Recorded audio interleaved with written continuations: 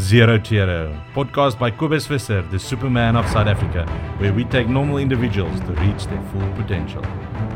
This was an interview done with Algoa FM for awareness making for Haemophilia Days. Kobus was diagnosed with haemophilia. He was close to death, but an amazing fighting spirit kicked in.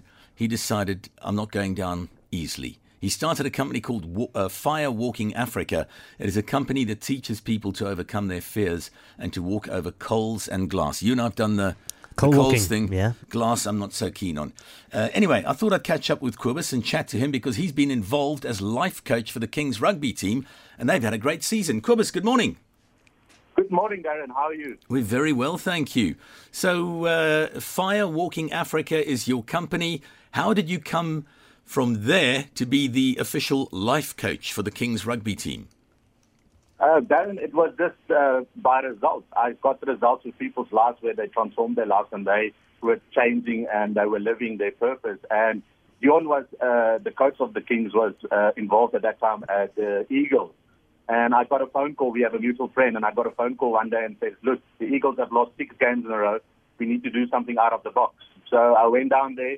We did some of our activities out of the box thinking, got the team together, and they won all of the glass games to get into the final.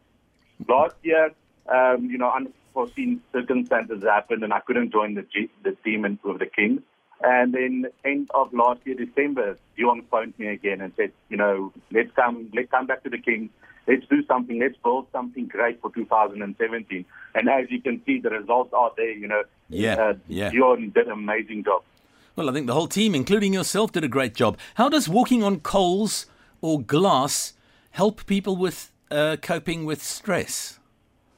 I think it's coping with more than stress. Take glass walking, for example. Glass walking is a very slow process. So it teaches you to be in the moment, to be in the now.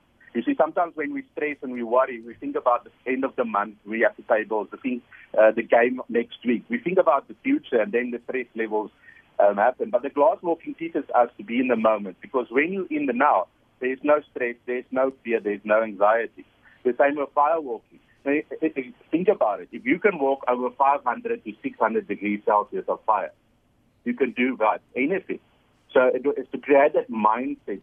Our mind is so powerful. If we think it, we create it, we believe it, we can achieve it. And that's what fire walking brings us, to overcome our fears and to show us that the impossible can be possible. Okay, what's on the menu for you next now that the Kings Super Rugby episode has come to a close? Well, there's still a possibility with the Kings going into the Pro 14. So you're going to stay with them? Okay. Yeah, okay. Just waiting for the coach from that. I think there's another opportunity there in Challenge. I have to start from over again. I have to take them to the next level and show the people what is possible. Not only that, the next step for me is to see how I can improve more people's lives. One thing that I want to do is climb Kilimanjaro next year in July. Oh, wow. To show people, no matter what your disability is, no matter what your excuses is, it's only an excuse. If you put your mind to what you want to achieve, you can make it possible. Well, you guys achieved a lot this year. Thanks so much for all your work. Thanks for joining us on the show this morning. We're catching up with Kobus Visser. He's the official life coach for the Kings rugby team, and he also owns the company Fire Walking Africa. Thanks for all the hard work and what you did with its side this year, Kobus, and thank you for joining us on the show. Have a great day.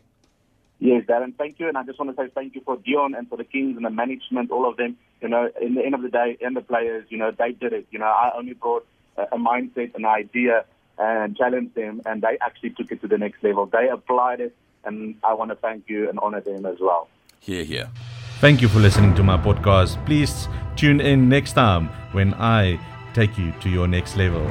Please share with all of your friends and all social media. Have a nice day.